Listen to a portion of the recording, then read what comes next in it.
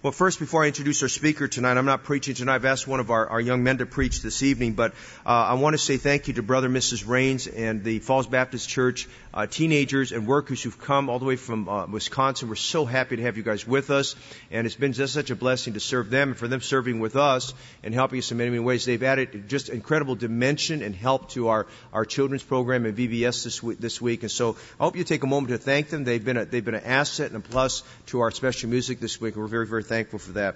Well, tonight, I want to start off by saying this. How many of you know Dr. John Getch? He preaches for us every year. He's been here for every year, I guess, since whenever we started there. And I was thinking, as I'm going to introduce our speaker today, I wonder how many pastors, when Dr. Getch, Brother AJ, when Dr. Getch was 25, 26 years old, I wonder how many pastors are kicking themselves right now. They didn't invite him to preach when he was that age there. And, of course, he's one of God's premier evangelists that God is using around the world, and we thank the Lord for that. But the Lord laid on my heart on Sunday night after Brother Caleb Reed gave his testimony and led in prayer for the offering, just to encourage a young man along the way. And kind of where I'm at in life, I just want to encourage young men to grow and stretch them and see our young men being used for the glory of God. I think that's a great thing. And Brother Caleb Reed has been called of God to preach the gospel of Jesus Christ. He's an evangelist, with the heart of an evangelist. And we talked Sunday night, and he's very excited about preaching tonight. And if you're an evangelist, you just want to preach. Amen? In fact, if you're just a preacher, you just want to preach. You want to get the Word of God up. So, Brother Caleb, you come right now, and I want you to say something about the college for our folks there tonight. But you come and preach the Word of God. You give him a hearty amen as he comes right now. Amen? Thank you, brother. Appreciate it. All right, thank you. You take your Bibles and go to John chapter 15. While you're turning there, she's going to give you a little bit of... you stay seated, because I'm going to read it in just a moment. I'll get there. Just you have time to turn. I am a graduate of Baptist College of Ministry in Menominee Falls, Wisconsin. Now, I was born and raised in the state of Maine, which is a long ways away from Wisconsin, even longer away from here. So Wisconsin, the idea of going to Bible college was not really on my radar. And I told the junior high I wanted to be a police officer. I wanted to drive fast and shoot at people. I thought that would be just... an exciting thing, and God was so gracious to me. When I was 19, I went to when I was 18, I went to a search and rescue academy in Texas, and it was there that I heard some solid, hard preaching on sins of the youth. And I got right in a number of different ways, except I didn't surrender to the Lord my calling. I got right, I got clean with my dad, but I didn't yield all to the Lord. My dad asked me to do a year of Bible college, and my older sister had gone to Baptist College of Ministry, and just after a year, they'd seen how she had changed. She started leading people to the Lord, which was a remarkable thing for us. Our family was not very much a soul-winning family at the time, and so when my dad began to see growth in my sister, he began to realize that there was life. And there's nothing special necessarily about... my sister, I think she's special, but nothing special about her per se, except that she began to believe God. So my dad asked me to take a year of Bible college. He said, "Would you do a year?" And I didn't really want to. But I was afraid of what would happen if I pursued my own desires, my own way. So I said, all right, I'll do 1 year if they let me in. Now they have a personal interview for each student. And so I went into this personal interview, and usually there's about 3 or 4 deacons sitting there. And I had 8 or 9. The room was full. I don't know, Brother Steckman, I don't know if you were in that room. Or I know your father was there. And I sat down and I figured, well, I might as well not hide anything. I might as well be honest. If I'm going to start somewhere, I'll be honest. And that's a really great principle, young people. Victory and revival starts when you get honest. So I sat down there in the chair, the hot seat, and they began to ask questions. And I was just honest. I said, here's where I'm at. And they said, "Oh, this is a troublemaker." And I left that time, and they asked me to do a couple things, get some things dealt with at home. I went home, dealt with those things, came to school. As I said on Sunday night with my Dukes up, I was wearing the tightest jeans I could find, the most hip shirt I could find. I wanted to show them that I was not an easy recruit. And the preaching started. And amen, the Lord dealt with me. And third night in, I think it was, sin was hit. I went to the back, an evangelist there was sitting back there that I knew, and he took me into a side room and asked me why I was there. And I said, well, I'm here to deal with this sin issue. So we sat down and we talked that through. That took about 5 minutes. And he says, why are you really here? He says, why are you here at Baptist College of Ministry? Because I'm supposed to be here for 4 years and be an evangelist. And I'd never admitted that to anybody. And that was the first time that I had to reconcile with what God had called me to.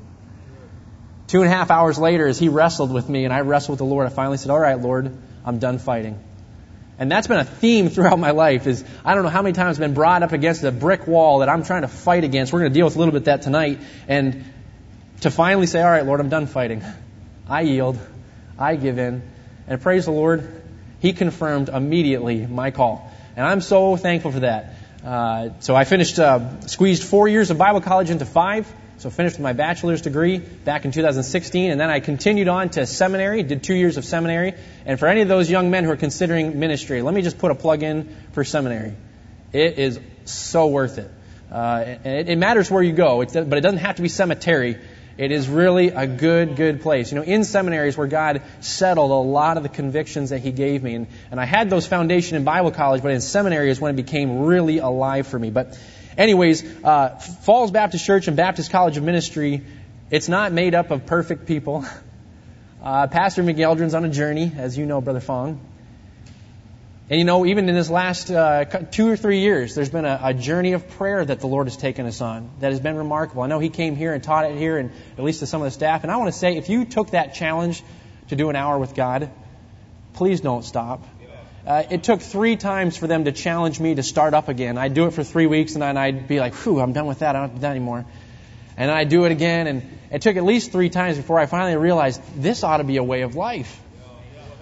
And I'm telling you, church family, I don't know how, and Pastor AJ and I were talking about this recently, I don't know how I got along without the hour. It makes such a difference in my day. To start your day in the morning and to have your cup of coffee, because that really helps everything.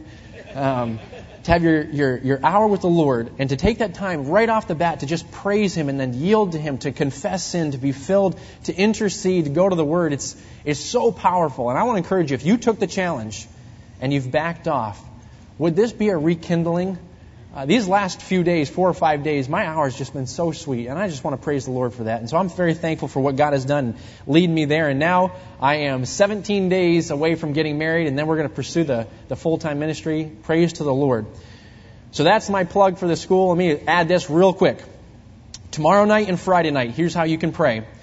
At 7 o'clock, we're going to start in here with somewhere around 150. Hopefully, we're looking for 200 young people if we can, if the Lord will allow. We're going to start in here with an hour of big ball games. We got a 4-foot tall, 4-foot wide ball. Looks like a beach ball on steroids. And we're going to be playing big ball volleyball, big ball basketball, human foosball, different games like that. And every part of the night is designed to break down barriers for young people so that they would become comfortable. So an hour of activities in here, then we're going to move to the auditorium. We're going to have a trivia contest, a cheering contest, a number of different things to break down barriers as well. If you're not an athlete and you like, information nerdy stuff like I don't, that's the time for them. And so we're going to sit down in there, and that's another half an hour of trivia and contest in there. And then we're going to transition. So right about 8:45, if you think 8:45 p.m. is when the preaching is going to start, at least that's what I'm trying to make it for. And it's going to last about 25 minutes. And I'm just asking if you would pray that God would fill this young man and that His power would come down and that those people would not compartmentalize my message because I'm white or because I'm not from California or whatever it may be, that God would just move because of God's Word. And that young people would get saved. And today, as we were recruiting, I just kept thinking, if that person came, maybe they could get saved. If that person came, maybe they could get saved. So if you be praying, 8:45 is when we're going to be, the preaching is going to start. So I'd encourage you, and if you can be here just to watch, I'd love for you to be here. You might get tempted to join in the games. You never know. Would you stand with me for the reading of God's Word? We're in John chapter 15. We're just going to look at 2 verses tonight. We're going to look at verses 1 and 2 of John 15. God's Word says, the words of Jesus, I am the true vine, and my Father is the husbandman. Every branch in me that beareth not fruit, He taketh away. And every branch that beareth fruit, He purgeth it, that it may bring forth more fruit. Father in heaven, these are the words of your Son that you gave to us in your holy word. Tonight, Father, we're just a family here wanting to hear the message you would have for us. And Lord, I know this is the message you would lay upon us. Father, I don't know what the needs are. I know how often I have needs. Lord, I ask you to make your application precise. Would you make your application what you want it to be? Lord, would you open ears that may be tired tonight? Would you open ears that have maybe been stubborn or resistant in the past? Father, I just ask you to work. Would you use these few short minutes that we have as we look at your word, that we'd be comforted, challenged, and we'd walk away encouraged. We pray this in the name of Jesus Christ. Amen. You may be seated. There's a pastor that I know in the state of New York. He's in his mid-50s or maybe early 60s. His name is Clarence Heflin. Met him a number of years ago, and he tells a story of going to Bible college after he got saved, going to Bible college in the state of Florida. And he had a little bit of horticulture background, and so while he was down there, he got a part-time job being a caretaker for a widower. Now this widow. This widow had been married for a number of years, and her husband had his pride and joy was his orchard. He had an orange orchard and a lime orchard, and that was something that he spent hours in, tending it, caring for it, spraying it, watering, fertilizing, and he would manicure this orchard. It really was his pride and joy. Well, he had passed away, and the orchard, because of no one caring for it, had lied dormant for 10 years. And this young pastor, he wasn't a pastor at the time, his name was Clarence, he got this part-time job at this orchard for this lady, caretaking for the property. And she had told him a number of times about how this orchard was just a joy of her late husband, and to watch it now be just not growing and not being useful. And she had mentioned it needs to be taken care of. It needs to be pruned. It's the main thing. It really needs to be pruned. Now, this young Clarence, he had an idea of what that was going to take, and he was a little bit nervous about what the lady was going to think. So he waited till she was gone, and he went to pruning. And what he knew was that all of the dead wood, the overgrowth, had to go. And he began hacking away at this orchard. And by the time he came back, or by the time the wife came back, he had finished pruning the orchard. And as she looked at it, it really looked just like nubs. Just these ugly, gnarled trunks that were left. And she was furious with him. And she went up one side, down the other. Hurt that someone would treat her late husband's orchard in such a way. And he nearly lost his job. She was so angry with him. And he pled with her, "Ma'am, would you just give me a chance. Give the orchard a chance. Just wait. Have patience. It'll be okay. This is what is supposed to happen." And he didn't lose his job, but she graciously allowed him to continue, and they waited till the end of the season. Halfway through the growing season, the blossoms began to come in a way that no one else around had ever had blossoms. He said that you could smell the aroma for the blossoms a good mile away.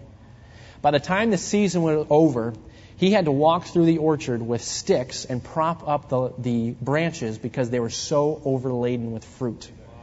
And she was astounded because what seemed like the worst thing that he could have done to that orchard was the very best thing. We're looking at this passage in John chapter 15, and there's this passage, there's a wealth of information. If you were to go back to John 13 and 14 and understand the context behind this, and I know Pastor has preached a number of messages out of this, you see the love of Jesus as he is giving his message to his disciples. And he's talking about the fact that he's thankful that God has given them, and he just, out of his love, he pours out of his heart. And he writes some very simple, or he speaks some very simple words. And sometimes as preachers, you want to go, and if you studied the original languages, you think there might be a deep truth in the Greek. And I went to the Greek and I read through these verses, and there's really not more depth than "I am the true vine, and my Father is the husbandman." But sometimes, even though you may not dig deep into the original language, sometimes it's good to just stop and meditate. What does that really mean? And the purpose of my message is really just to challenge us with one thing. Yes, we see that Jesus is the vine, and many messages can be preached on that. I believe Pastor has preached messages on that. But tonight, I want to look at the husbandman. The husbandman. Now, the husbandman means the farmer, the vine dresser, the person who is in charge of the vineyard. But I want you to notice this, that the husbandman, which is God in heaven, is the one who has dominion over the vine. He rules over the vine. He tends the vine. And ultimately, the success of the vine is in the husbandman. Because a vine left to itself, an orchard left to itself, may grow fruit for a small portion of time. But a vine left to itself will eventually turn to dead wood and disease-ridden fruit. The power in a vine, in an orchard, is in the husbandman. And Jesus says, I am the true vine, emphasizing, and later on in the passage he emphasizes, tap into me, dwell with me, and there will be fruit. But my Father is the husbandman. Verse 2, every branch in me that beareth not fruit, he taketh away. And every branch that beareth fruit, he purgeth it, that he may bring forth more fruit. This evening, I want us to notice a few things. I want us to just dwell on what it means to be a husbandman. What does it mean for God to be the husbandman? I wrote a number of different things down. I want you to just think about these things. What is the character of the husbandman? Of course, if we were to talk humanly speaking, a human farmer, a vine dresser, whether it be here in the States or, say, in the Middle East, a good farmer is one that is invested in his orchard. He's very invested in his orchard. He had to purchase the property. He had to plant the trees, buy the seed. He takes his own time and toil to tend to the fruit, to tend to the trees. He's invested in the orchard. Not only his time, but his finances. And fruit trees are not cheap. If you know anything about the horticulture and planting, and they're not cheap. And many fruit trees, you might plant them one season and the fruit won't yield for multiple seasons. You know, apple trees may be 15 years, others will be shorter. But the choice to plant an orchard means that you have vision and forethought, and you may recognize the fruit may not be for you, but it's going to be for someone else. But it's a farmer that is invested. Of course, the application is clear. How invested is our husbandman in us? How much time, if I can put it that way, has Jesus put into you? How many of you has God rescued from a life of sin and debauchery? Maybe some of you who were saved later in life and you recognize God is invested in me. Some here who lived such a life and were maybe on the brink of death and God rescued you. He's invested in you. You know, the husbandman, young people, is invested in you. You know, I was saved at the age of 6, but I remember a number of years, maybe 2 years ago, it hitting me so real that there was a very real time where I was very really on my way to hell. As a 5-year-old, I had not committed great sins, but I'd committed enough sins, and I was born a sinner, that I was on my way to hell. And I remember just a few years ago, it hitting me, there was a time I was definitely going to go to hell. And Jesus saved me. He's invested in me. In fact, He wants me to bear fruit. You know, a good farmer, he's invested. But a good farmer desires that the orchard grows. He wants a healthy crop to repay him. He's put all this time in. A good farmer is looking that the tree, that the fruit would grow. Just bear with me. A good farmer will do everything in his power to make the orchard produce. This is just, humanly speaking, this is a good farmer. He's going to do everything he can. He's going to spray it. He's going to tend to it. He's going to cut down the suckers that grow on the base of the tree. He's going to do everything in his power. He wants the tree to produce. He's very attentive to the health and the needs of his orchard. And finally, the character of the husbandman, he's this. He doesn't just want fruit. He wants abundant fruit. You know, church family, sometimes we get content with fruit. Sometimes I get content with fruit. You know, for instance, for the young people, we were out recruiting today. You might think to yourself, boy, I got that person. I got 2 this morning. And then how many did you get? 12. I was happy with 2. You know, sometimes I get content when I see one soul saved a year. And the Lord had more. You know, sometimes I get content with the fact that I only blew up in anger once this last week. When the Bible says, be angry and sin not. You know, sometimes we get content with the way we treat our spouses because we weren't as bad as we were 25 years ago. Sometimes we just get content with our spiritual devotional life. Well, I spent 15 minutes and it took me 2 years, but I got through my Bible reading plan. And sometimes we get content. And you know, all those things are good things. We're all on a journey. We're all on a journey growing.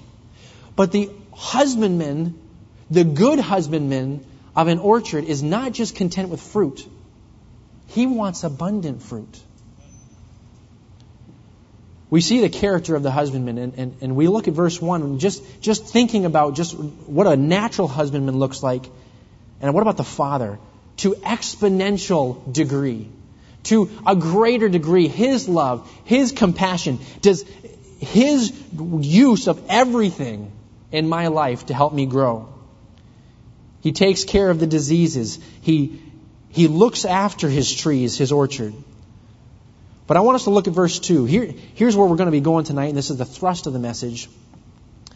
Verse 2 says this: every branch in me, that's connected, a branch who is connected to a point, that beareth not fruit, He taketh away. Now, I'm not going to that's not the thrust of the message tonight. It is an interesting passage. I'm sure Pastor has studied through this. There's some controversial ideas of what this really means. But we're actually not going to go in there tonight. I want us to look at the next phrase. Every branch that beareth fruit, He purgeth, that it may bring forth more fruit. You know, church family, none of us enjoy trials. None of us enjoy frustrations. None of us enjoy when we look at our checkbook ledger and you can count them on one hand and a couple of fingers are missing. None of us really enjoy realizing that bills are due and you have no wherewithal to pay it. None of us really enjoy the pressure of knowing that everything in your family seems to be falling apart. And you know, sometimes we view all those things, and because they hurt, we view them as wrong. You know, punishment does hurt. When the father has to punish his child, it is painful. It has a purpose, but it is painful. Punishment is always painful. But you know, purging is painful. And oftentimes, because we realize that purging is painful, we assume purging is punishment. And sometimes because we go through trials, frustrations, irritations, the bank account looks grim, the bills are due, and we assume that there must be something wrong. But you know, God allows those things because you might be doing something right. This passage here says, every branch in me that beareth fruit, He purgeth it. Boy, doesn't that seem counterproductive for those of us who think if you do right, you should always be blessed. But you remember the husbandman? He's going to do everything in his power, everything that he wisely knows to bring fruit. Church family, are you bearing fruit? Are you witnessing? When you're out and about, do you have a desire? Do you see souls, or do you see them as people who cut you off in traffic? Do we see souls? We need to desire. We need to desire bearing fruit. But church family, tonight, I want us to consider, are you bearing fruit and struggling with the trial that you're in? Remember a number of years ago, I think it was just about 2 years ago, I had finished my summer back home and had gone back to school. I was about to start into my seminary education, and some things at home had just fallen apart. And I was in the process of praying about a young lady that I was interested in and just asking the Lord to lead, and it seemed like I was hitting a brick wall. And just before I left, some things seemed to fall apart at home, and my bank account wasn't looking so good. And I remember getting back to school. The school year hadn't started just yet, and I remember I was helping on the grounds crew, and I was mowing, and I almost in tears as I was driving that mower going, Lord, I don't need this. I tried to obey you all summer. Why is this happening now? Lord, this is not what I was intending. And what are you trying to tell me?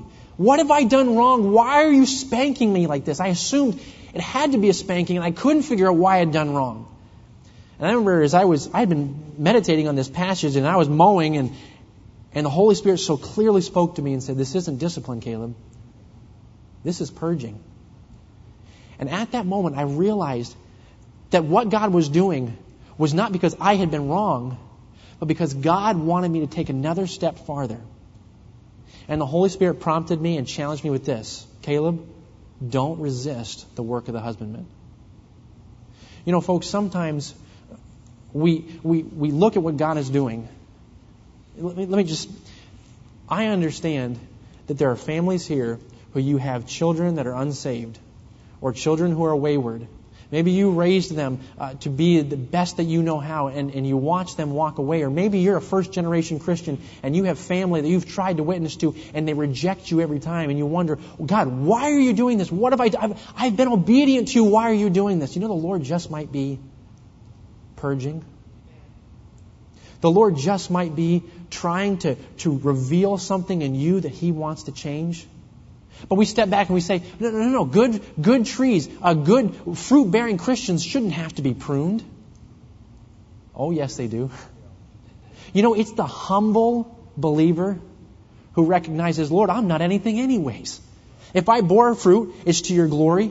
And if you want to reveal more of where I need to deal with so you can fill me more, Lord, amen. But if we are stepping back from what God is doing and saying, why have you allowed this into my life? Why are you pushing me this direction? Why is my bank account empty? I'm a college, or have been a college student for a long time. You know why I'm going back to that. Because so many times I'm looking at the digits in my bank account, or sometimes it's negative and you get an overdraft fee and you're thinking, why is this happening? You know, folks, every person, frustration, irritation, that God allows into your life is for a reason. There may be people that you have asked that God would deliver you from. I remember hearing an old preacher one time say, he said, I pastored this one church for some 25 years, and there was a woman in the church that irritated me. And I moved away to another church, and wouldn't you know it, another one popped up. Everywhere we go, we're never going to get away from the tools that God wants to use to purge us, to prune us. But you know, the husbandman knows exactly the branch to prune. You know, the husbandman, he doesn't come in with a hacksaw. He doesn't come in as a bully and knock things over. The husbandman knows precisely what to cut, what to remove. He knows what needs to go, what to encourage. The husbandman, in everything he does, there is a purpose. Some of us think, that one fellow that irritates me at work, or my wife, or my husband, how can... They were so wrong. You know, Romans 8 says that God can use everything for our good. I remember sitting in the Dean of Men's office, frustrated, because there was a staff member who had displayed some real flesh. Now, some people think, a staff member never displays flesh. Pastor Fong, does a staff member ever display flesh? Yeah, he does. She does. Yeah, we do. Now I'm on staff at the college, and sometimes we display flesh. But as an underclass, and I'm looking at this staff person, and I felt like they'd asked me to do something unjust, and I was frustrated. In fact, this frustration had lasted for more than a year, to the point where frustration was no longer just irritation. It was deep-seated bitterness. And I remember sitting in the Dean of Men's office just fuming because a year of frustration over what I perceived to be a wrong was beginning to boil over. Have you ever been there? And he took me to Romans chapter 8. He says, do you believe that God can take everything and turn it for your good? Do you believe the husbandman, the perfect farmer, can make any person be used for your good? No. And I had to admit to him, I didn't believe that. And I realized that I had taken God's deity and His sovereignty and His power and His ability, and I'd placed it down on my level because I couldn't see how He could use that. And I had turned God into a human. And as I began to realize that, God again broke me, and I said, okay, I'm done fighting. And I got down on my knees right in the Dean of Men's office, and I said, Lord, I believe you can use that staff member. Even if they're wrong, you can use it for my good. And I walked out of that office free. To this day, I see that staff member, and there's no longer anger towards them. And they've grown too. We're all growing. But my point is, folks, do you believe that the master husbandman, the master farmer, can use even the sin of the people around you for your good? Or are you resisting the husbandman? Have you resisted what God is doing in your life? Have you resisted the pressures, the time crunch, the insecurity of knowing just all the different frustrations and trials around you. Are you resisting the husbandman? Imagine this. Imagine if a tree branch could talk back to the farmer. Imagine what he'd say. You better not touch that one. All season I've been growing that branch. You better not touch that one. You know how many times the Lord puts His fingers on areas in our life, and our first reaction is to say, Lord, why that? Don't let that go. I remember hearing a story of a young evangelist had gone to preach a week of meetings, and there was a senior saint, just a dear lady in that church. And she told the Lord, in preparation for the week of meetings, she told the Lord, she said, Lord, this week, anything you put your finger on, I'll give up.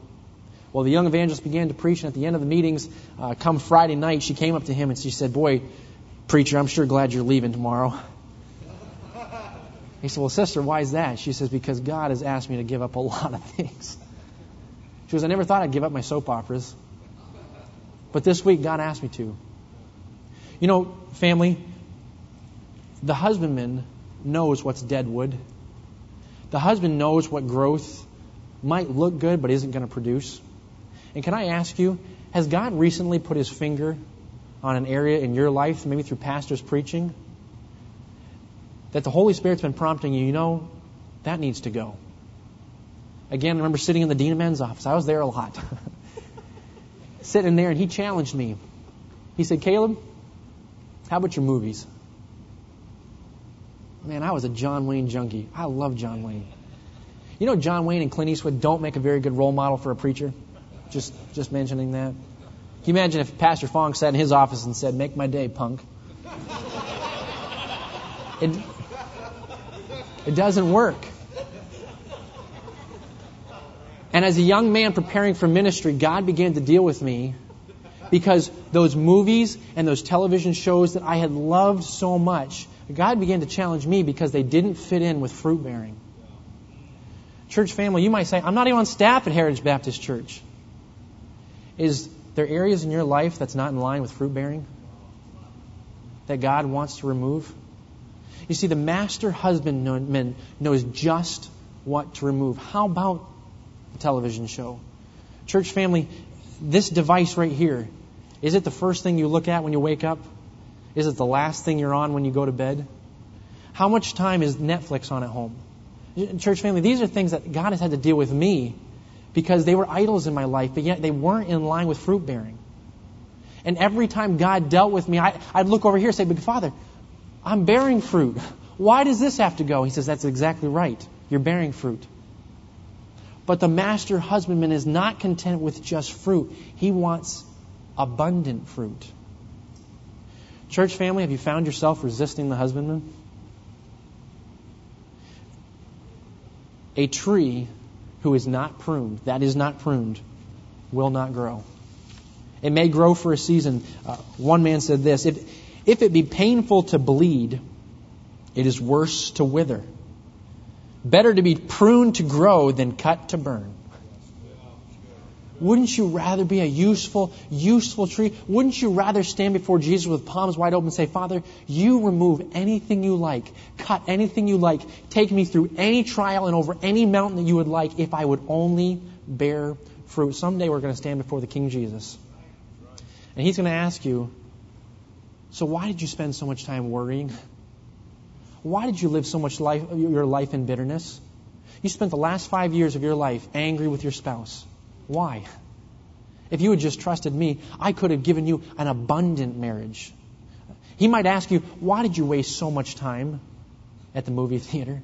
Why did you waste so much time playing your PlayStation and your Xbox, young people? Young people, all those things are going to burn someday. He may ask you, why didn't you just trust me when the bank account was empty? Why didn't you just trust me when you broke down on the highway and the repairman was ready to get saved and you were so angry that you broke down on the highway that you missed the opportunity? Are we resisting the husbandman? God says that He can work everything for our good. Hebrews 12:5-6 says this, My son, despise not the chastening of the Lord, nor faint when thou art rebuked of Him. For whom the Lord loveth, He chasteneth. Do you resist the husbandman? Now, before I finish, I want to close with this one thought. The core reason we resist the husbandman is because we don't believe the husbandman is wise. The core reason we ever resist the work of the Holy Spirit is because we don't believe His way is better. Working through the hour of prayer in the booklet that we'd received, there's a phrase in there that says, God is wise. And many times I'll go to that and I'll meditate on that and praise the Lord. But the phrase after that has stuck with me.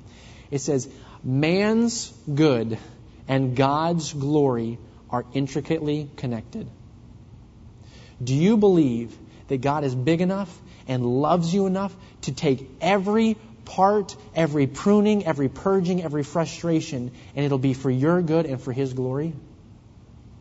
The resistance to the husbandman creates disease-ridden fruit and dead wood. But a yielding to the husbandman allows His work to produce fruit, but not just fruit, it's abundant fruit.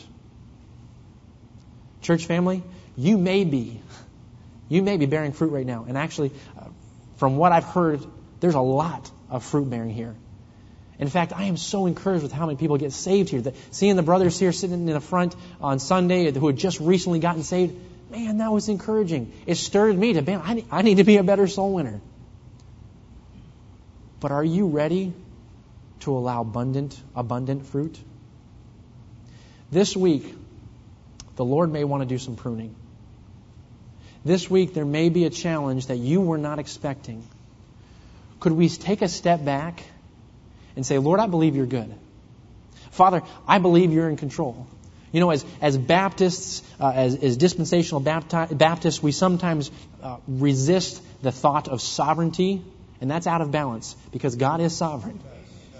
And God in His sovereignty can use the wrong choices of man and still use it for your good.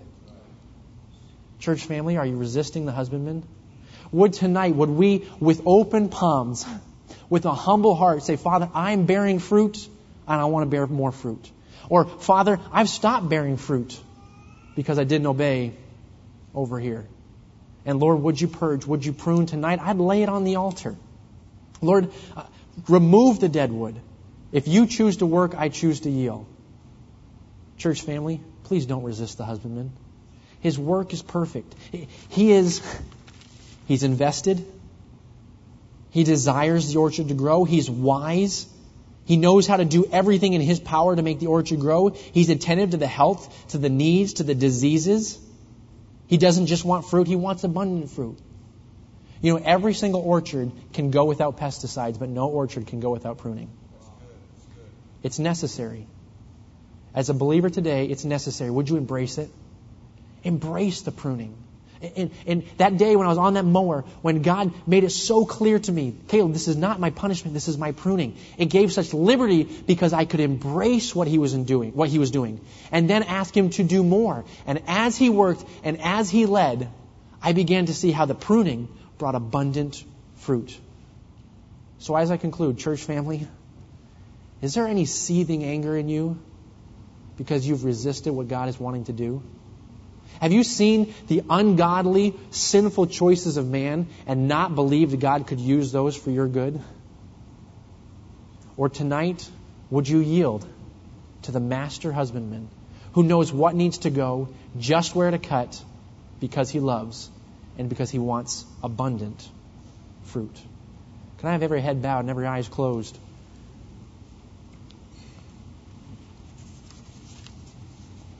Church family, it is never a pleasant thing to be irritated. It's never a pleasant thing to be frustrated. It's never a pleasant thing to go through a trial, to watch a difficulty, to be in a difficulty. But tonight, will we embrace what God is doing? Maybe tonight we need to confess, Lord, You put Your finger on an area and I resisted You.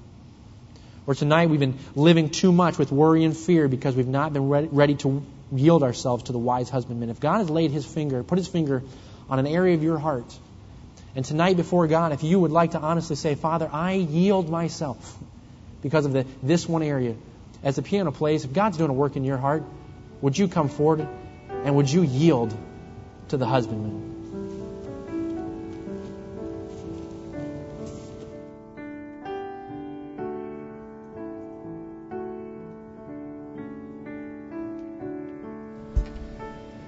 The Word of God's been preached tonight. Is there something God needs to cut away? Let's take a moment tonight. Let the Lord do His purging. Is there pride? Is there lying? Is there some hidden sin, a presumptuous sin? Is there bitterness? Is there an anger problem? Lackadaisicalness, laziness? Is there something the Lord needs to cut away? Is there a lust problem that needs to be dealt with? Is there a forgiveness issue that needs to be dealt with tonight? God's spoken to us tonight. Jesus said, I'm the true vine, and my Father's the husbandman. Every branch in me that beareth fruit, that beareth not fruit, He taketh away. And every branch in me that beareth fruit, He purges it, that it may bring forth more fruit. Oh, the pathway to God's blessing is success, fruitfulness. It begins with purging. Would you let the husband have his way? I'm thankful tonight that Brother Reed mentioned about God being wise. Paul said He's the King who's eternal, immortal, invisible, and the only wise God. God knows what He's doing. He never makes mistakes. He's always on time. He knows what we need. Are you insecure tonight? You're living in a world that's upside down because of insecurity. Don't you think tonight we need the Lord to cut away from those insecurities? And we would bask and saturate ourselves in being accepted in the beloved, letting the love of God work in our hearts. And then tonight I wonder, maybe it's not purging first that you need. It's maybe that you need to realize that you're not saved, that you need Jesus Christ as your personal Savior. Tonight would be a good time to put your faith and trust in Christ to save you and wash away your sins. Would you do that tonight? Father, while we're praying around the room tonight, thank you for, Lord, a very timely message as we get prepared and ready for the next step of what you'd have to do for our lives. Lord, we all need purging in our lives. We all need you to just put your hand on something. I'm thinking today as I was reading the scriptures this morning, David says, search me. Lord, I don't believe that's on our vocabulary quite a bit. We need to pray and ask the Lord, you search us and try us and see if there be any wicked way in us. Lord, you know all things. Lord, you know what our words are. You know what we're thinking. And tonight we ask that through this message that the seed of your word will not fall on the ground and be wasted, but rather, Lord, will bring forth 25, 50, 100-fold fruit. Tonight, Lord, we ask that you be glorified through that timely message. Thank you for speaking to us. Thank you the word of God was open. And Jesus said through that, now you are clean through the word which I've spoken to you. And Lord, as we pray for every service, we thank you for sanctifying your people through thy truth, and because thy word is truth. Father, in a moment we'll be dismissing. There'll be some meetings still going on tonight. We ask that you be glorified through all of this. In Jesus' name we pray. Amen. Well, that was helpful. We needed that tonight. Amen. Thank you, Brother Reed. We appreciate that very, very much. And I know that God will use him greatly. You pray for him. We're doing good on time. I just have a few things tonight. I want to tell you a little bit about Sunday night, if you'll help us with this, and give you kind of some things to pray about. And then I want to talk about this week on some announcements here. Sunday night, I want to ask the church family if you could try to get here by 5:15 Sunday night. And I'd like you to take a place in the auditorium just to pray for the Berean Center and for God to use that building. We ought not to treat the opening of a new building. And by the way, I'm praying it's not the last building. Amen. Amen. And that the Lord would use us to just really see people that will come to those buildings, to those rooms, whose lives get transformed, and people will get saved through that. And that night, now we have a lot of acknowledgments we're making, a lot of acknowledgments to our contractors and consultants and a lot of volunteers who've put in numerous, incredible amount of hours to helping get this project to where it's at. And for those who've not been in the building, as you walk through it, there's kind of an awe, just that a sense of what God has done there. And I want you to feel that and sense that, if you would, on this coming Sunday. But there'll be a number of acknowledgments, and I hope that you'll just have a thankful heart as we make those acknowledgments, and for the music and a message we're going to prepare where we're going to give the gospel on Sunday night. And I want you to just use Sunday night as an opportunity of bringing folks that you know to see what's going on. We've invited a lot of the families that are They've been coming through kids camp and other events recently to be at this event on Sunday night. So it's an important thing there. And for adult Sunday school teachers, and I think you want to encourage us families to come and folks to be here, and it'll be a wonderful, wonderful time. We'll give instructions about going through the building and things, but it'll be a good night. It'll be a wonderful night there. The choir will be singing 2 powerful hymns that will help prepare our hearts for everything. So you help us with that. And then we'd like to ask as a church you'd be in prayer with us for tomorrow night, and actually for kids camp tomorrow morning, and tomorrow afternoon and Friday afternoon as we hit the culmination. And we're just praying the Lord will work that. We had a mother that trusted Christ this afternoon as their Savior. And we had several others that heard the gospel today. And we're just praying through as we get to the end of the week. We think we have some more additional good prospects that will be coming into our church here on a regular basis. But pray with us that we'll have some more families that will come in and that'll just see what God's doing here. And then I'd like to ask you to be in prayer for tomorrow night and Friday night for the Fizz Feud, the teen challenge that's going to be doing.